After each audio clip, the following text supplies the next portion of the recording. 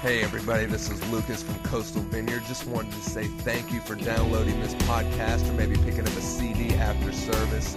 We love you and we are praying for you. We believe that your best days are yet to come, so expect the best. We hope that this message inspires you and moves your faith into action. So sit back and enjoy. Psalms 42 and 43. Now, these two psalms, a little bit of history on them. A lot of people think that originally these two psalms were one psalm because there's a common refrain that joins both psalms. In 42 and 43, in verse 5, 11, and then again in verse 5, there's this notation that says, "Why are you cast down, O my soul? And why are you disquieted within me? Hope in God. For I shall yet praise him for the help of his countenance." So we find this three separate times in Psalms 42 and 43. So a lot of people think that this was originally written as one psalm. Now, the author of this psalm we're not told. A lot of people think it was David. It gives attributes at the beginning of it to the chief musician, a contemplation of the sons of Korah. So we're given this at the beginning. But what would happen, Psalms, when they were originally written, it started with just one person, of course. It was one man or woman or whoever that was pouring their heart out to the Lord. Someone that could have been in different stages of their life, and they would begin to sometimes just pray these psalms. Sometimes they would be sung. But what would happen is these psalms that were prayed and these psalms that were sung would then be translated into the assembly. Because there would be certain songs that would come out of the heart of often David, and that would really kind of represent what the nation was going through as a whole. So then there would be these musicians inside of the house of God that would take these psalms, and they would take them, put them together, and make it the music of the house. Just as we had praise and worship a few minutes ago, it would be the same way with these psalms. So let's read Psalms 42. "As the deer pants for the water, so pants my soul for you, O God. My soul thirsts for God, for the living God. When shall I come and appear before my God? My tears have been my food day and night, while they continually say to me, 'Where is your God?' When I remember these things, I pour out my soul within me. For I used to go with the multitude. I went with them to the house of God, with a voice of joy and with praise, with a multitude that kept a pilgrim feast. Why are you cast down, O my soul? Why are you disquieted within me? Hope in God, for I shall yet praise him for his help of his countenance. O my God, my soul is cast down within me. Therefore I will remember you from the land of Jordan, and from the heights of Hermon, and from the hills of Mizar. Deep calls unto deep at the noise of your waterfalls. All your waves and your billows have gone over me. The Lord will command his loving kindness in the daytime, and at the night his song shall be within me, a prayer to the God of my life. I will say to God, my rock, why have you forgotten me? Why do I go mourning because of the oppression of the enemy? As with the breaking of my bones, my enemies reproach me, while they say to me all day long, 'Where is your God?' Why are you cast down, O my soul? And why are you disquieted within me? Hope in God, for I shall yet praise him, the help of my countenance and my God." And Psalms 43, "Vindicate me, O God, and plead my cause against the ungodly nation. O deliver me from the deceitful and the unjust man, for you are the God of my strength. Why do you cast me off? Why do you go mourning because of the oppression of the enemy? O send out your light and your truth. Let them lead me. Let them bring me to your holy hill and to your tabernacle. Then I will go to the altar of God, to God my exceedingly great joy, and on the harp I will praise you, O God, my God." And one last time he repeats, "Why are you cast down, O my soul? And why are you disquieted within me? Hope in God, for I shall yet praise him, the help of my countenance and my God. So really, the writer of this psalm, he's pouring out his heart to God, and he's doing it really in two phases. One is, here is someone that has been cut off from the assembly. In other words, there was a time in his life where he used to go with the multitudes, and they used to go up to the temple of God to worship open and freely. But now he finds himself in a position of his life where he can't do that. He can no longer go openly and worship God, and he's longing for that. He's longing for his soul. Oh, how I remember the days I want to just go and praise and worship God. Now, us as Americans, we have a hard time relating to that because we live in a land that's free. You woke up this morning, and you got in your car, and you came to church. Nobody threw rocks at you. Nobody, you weren't under threat that if you go to church, this is what could happen to you. But the reality of the situation is this is what he was in, but this is also what a lot of people that live in other parts of the world face. You can't just go to the local store and pick up a Bible. In some places, if you're caught with a Bible, it's a big deal. You can't just go and worship God. So there's a lot of people outside of America that really can relate to this verse in a way that we really don't know how. So at the beginning, we find the psalmist writing and pouring out his heart and saying, this is the position I'm in. I've been cut off from the assembly, but oh, how I long to go with the multitudes and worship God. But then there's a second part of it. There's a second part that we can relate to very well. There's a second part that says, hey, I am a believer. I worship God. I love God. But the fact remains that right now I just feel like I'm empty. He's going through a type of spiritual depression. He's saying, why are you cast down, O my soul? He's going through all of these doubts and all of these fears and all of these worries. But yet he knows God. He's seen him time and time again come through in his life. He's followed God for a number of years, but yet he's saying, why are you cast down, O my soul? Now, I know that you can't raise your hand or anything right now because nobody quite understands what he's talking about in this psalm. No one's ever been empty. No one knows what it's like to feel like God is just 1,000 miles away. I know it's just this one guy here. I know there's nobody in here that's been serving God for years and years, and then there's a part of you that just says, God, where are you at? It's like you're 1,000,000 miles away. But yet that's where he finds himself in.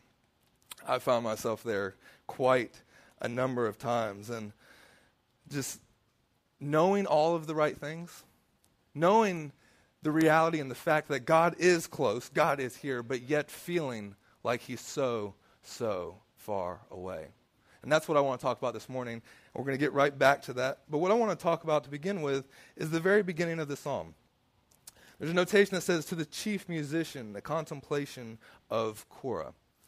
Why is this important? Well, it's only really important if you are from this family named Korah.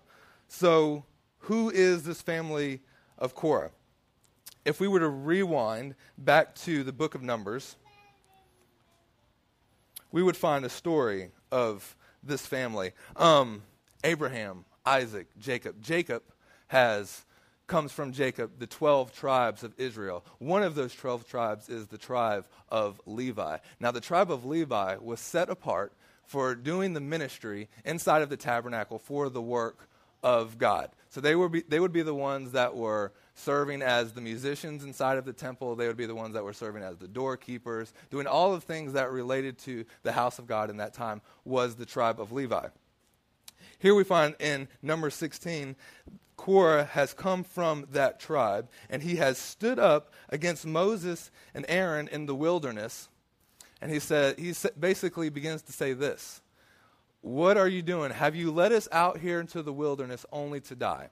Because they found themselves in a place where they've come out of Egypt. They've come now with hopes of going into the promised land, only they've looked and seen that the promised land is full of giants, so they've gotten scared, and now they're waiting in the promised land. And it says this in Numbers 16 and 13, is it a small thing that you have brought us out of a land flowing with milk and honey, to kill us in the wilderness, that you should keep according to to be like a prince over us? Moreover, you have not brought us into this land. In other words, they're saying to Moses, look, you haven't fulfilled what you've promised. Moses is their leader.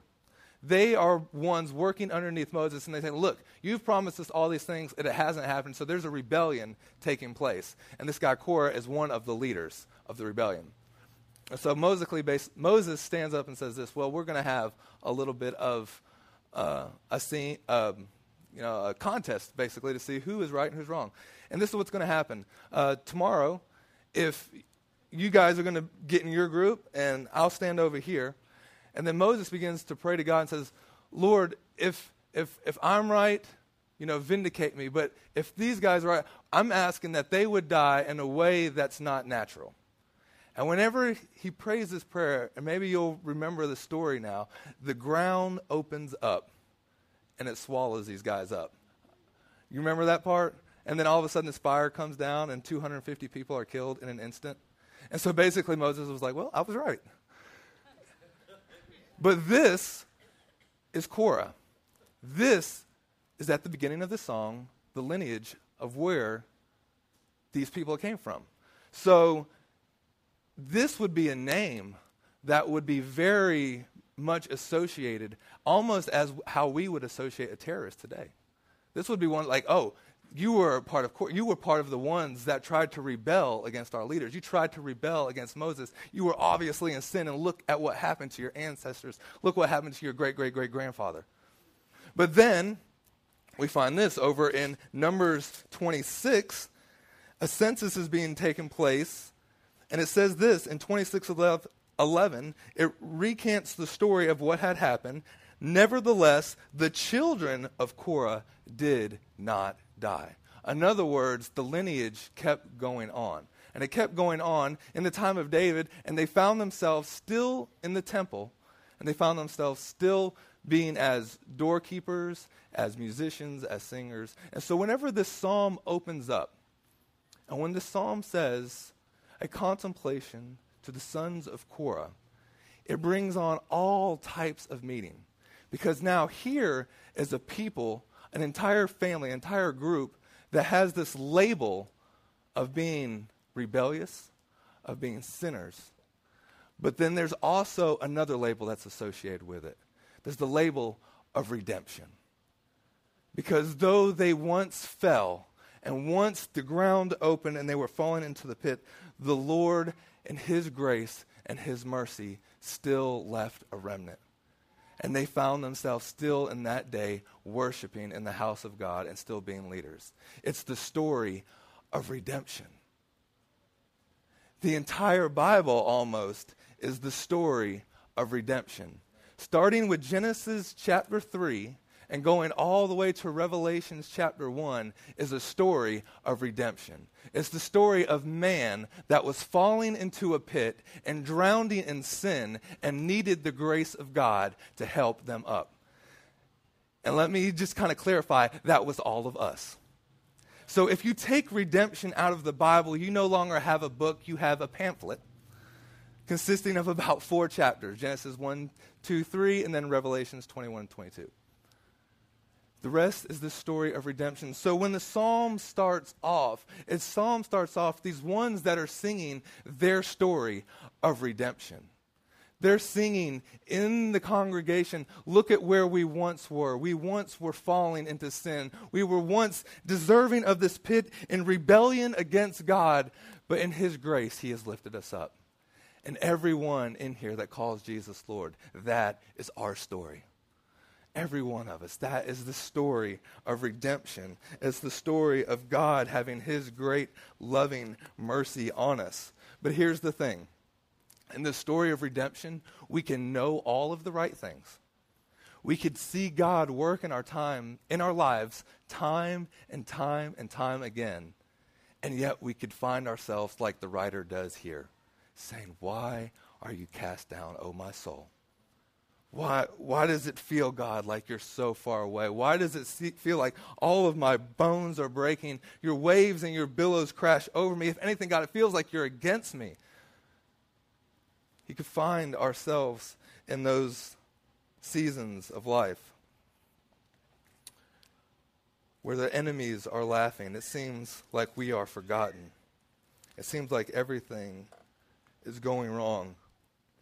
Maybe this morning you're in one of those times in your life. Maybe you know all the right things. Maybe you know that God is close. Maybe you've seen God work in your life time and time again, but it just feels like you're running on empty.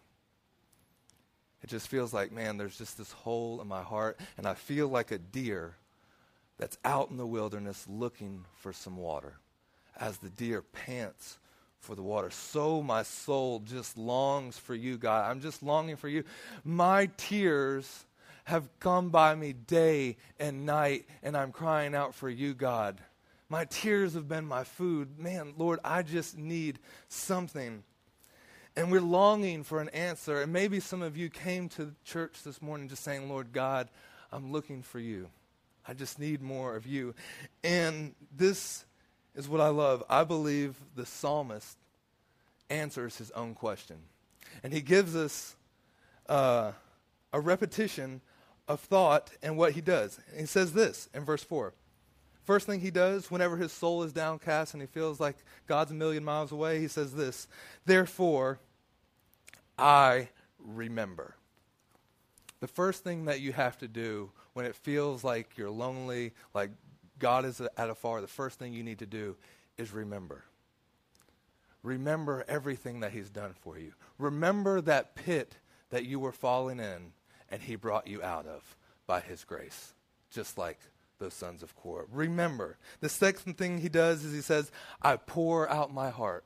Once you've remembered, the next thing you do is you pour out your heart. You pray to God. Everything that's inside of you has to come out. And it needs to be vocal. If you need to find a room by yourself or whatever, the psalmist is saying, man, I pour out my heart. God, I tell you, whatever it is, the good, the bad, and the ugly, Lord, here it is. I'm pouring out my heart to you. 1, he remembers. 2, he pours out his heart. 3, he puts his hope in God. He remembers, he pours out his heart. He puts his hope in God. Often we'll find ourselves when we're far from God that we've put our hope in something else. Sometimes we begin to put our hope in ourselves.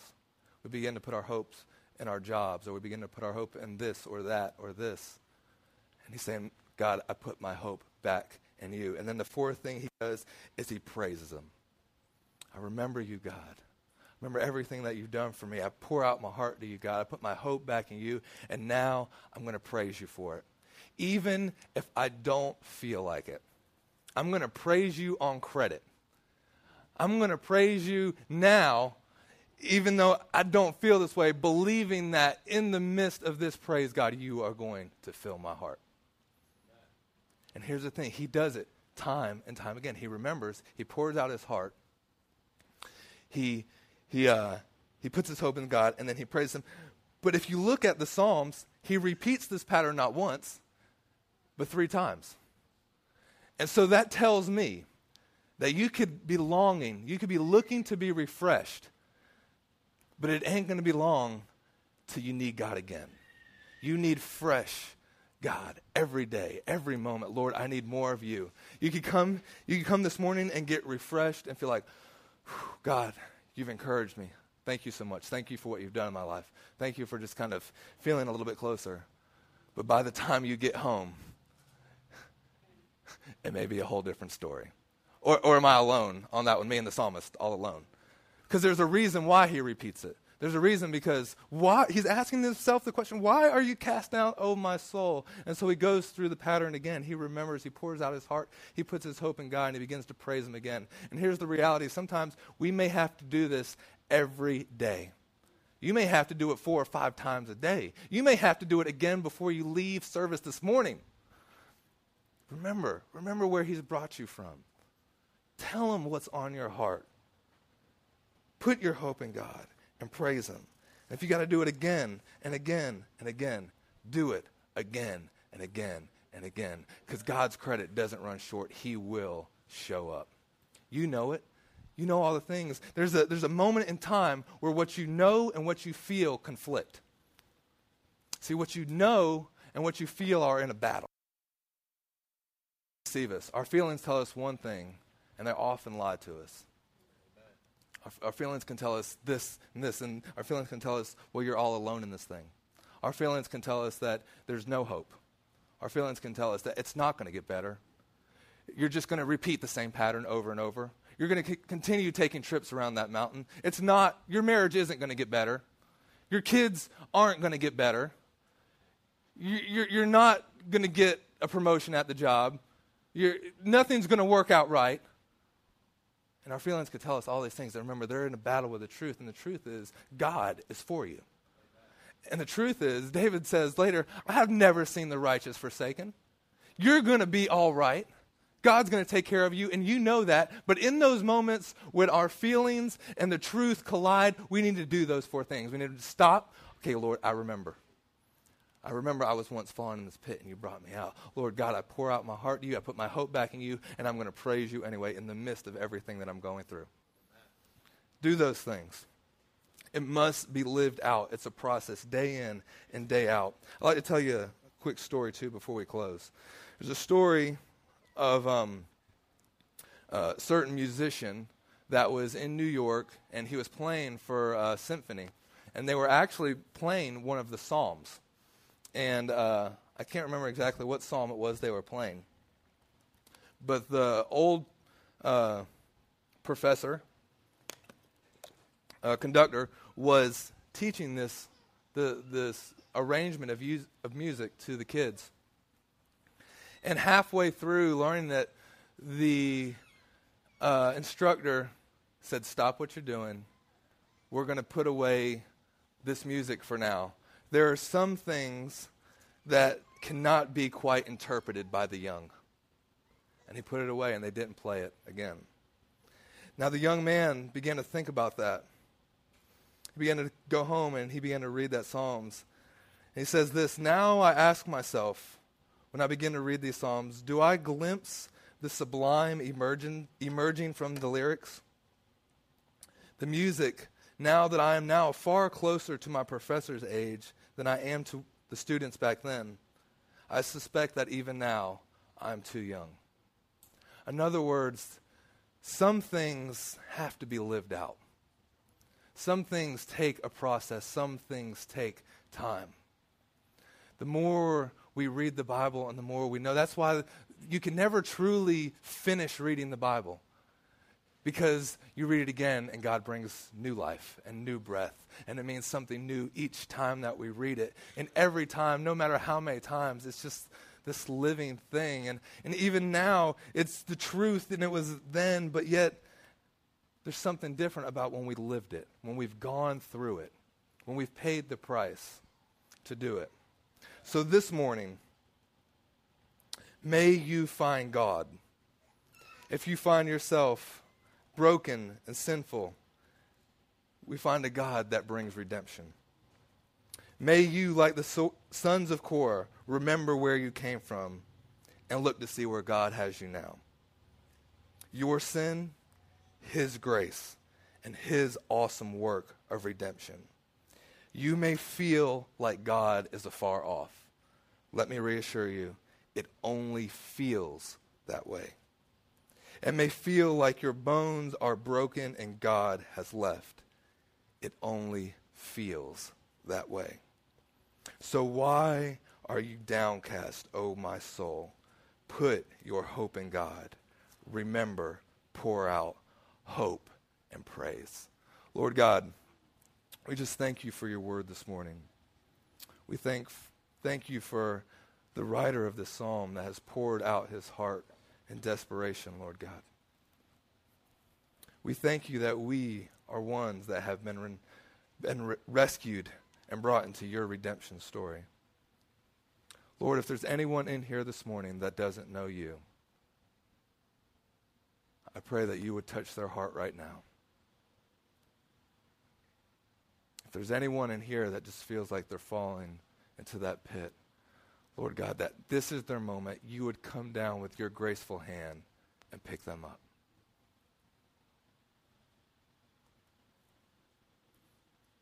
If that's you this morning, I'd like to pray with you. If you would just put your hand in the air.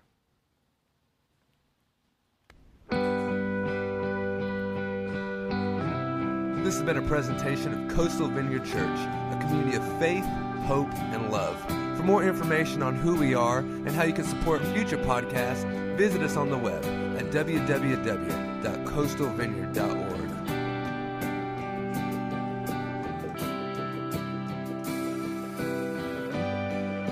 All who are weak, all who are weary, come to the rock, come to the fountain. All who have sailed on rivers of heartache, come to the sea, come